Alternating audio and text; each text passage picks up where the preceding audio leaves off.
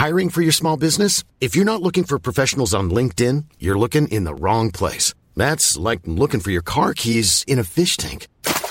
LinkedIn helps you hire professionals you can't find anywhere else, even those who aren't actively searching for a new job but might be open to the perfect role. In a given month, over 70% of LinkedIn users don't even visit other leading job sites. So start looking in the right place. With LinkedIn, you can hire professionals like a professional. Post your free job on linkedin.com/people today. The FT. This column may be illegal. In writing it, I'm inviting Philips, the Dutch electronics company, to sue me, and I'm rather hoping it will. Then I would be the first person in history taken to court for disobeying the most annoying and most pointless legal paragraph ever drafted. The contract I'm about to break is the one that sits at the bottom of almost every business email. In simple terms, it says that if the email isn't addressed to you, you must delete it at once, notify the sender, and not tell a soul. I'm not the first to ignore such a command. Indeed, it's flouted hundreds of thousands of times every hour, almost every time that anyone forwards anything at work.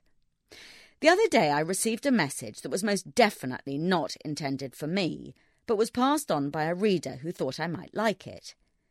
It was written by Frans van Houten, the new chief executive of Philips, and sent to all of his 100,000 employees to tell them about a new management initiative. It goes like this.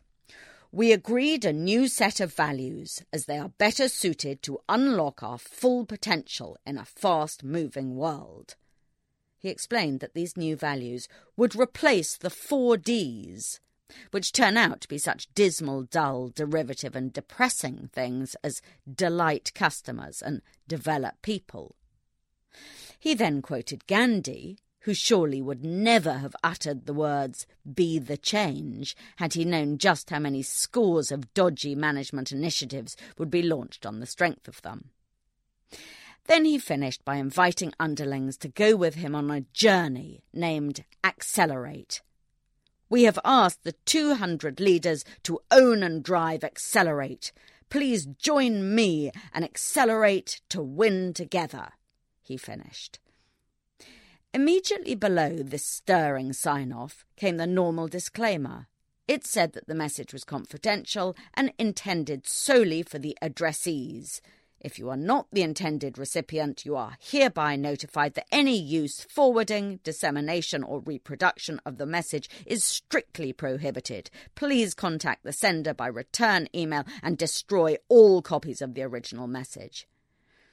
Rather than do as instructed, I've decided to follow the common law of the Internet. This decrees that whenever you get a crass message, you must forward it to everyone in your address book at once, or post it on your blog, or, if you're fortunate enough to have such a thing, write about it in your newspaper column. In so doing, I am at least notifying the sender, though maybe not in the way the disclaimer intended. My justification for passing the email on is that the world needs to know when public companies are indulging in flabby management nonsense. I think it's fair to bet that Accelerate, despite the additional oomph from the exclamation point, is not going to unlock full potential in any world, fast-moving or not. Of course, Philips could now see me in court. If it does, I don't think it's going to win.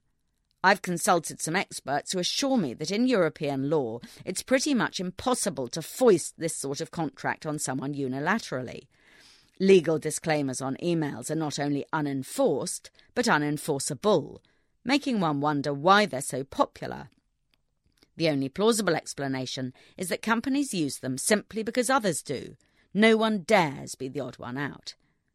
Last week, I got a short email from someone who works at the French bank BNP Paribas with a long disclaimer that made the Philips one look restrained. It started off by doing some legal defining of terms, explaining that message will hitherto be denoted by message, in inverted commas. Having done this in English, it went on to do it in French as well. Finally, after a whole series of heavy warnings given in both languages, it bossily instructs the recipients, please consider the environment before printing. This is a damned cheek. Anyone who elects to print out this email, a decision which is surely up to the recipient, not to the sender, is thus forced to waste a lot of additional ink and paper, as these paragraphs are automatically and needlessly reproduced in hard copy.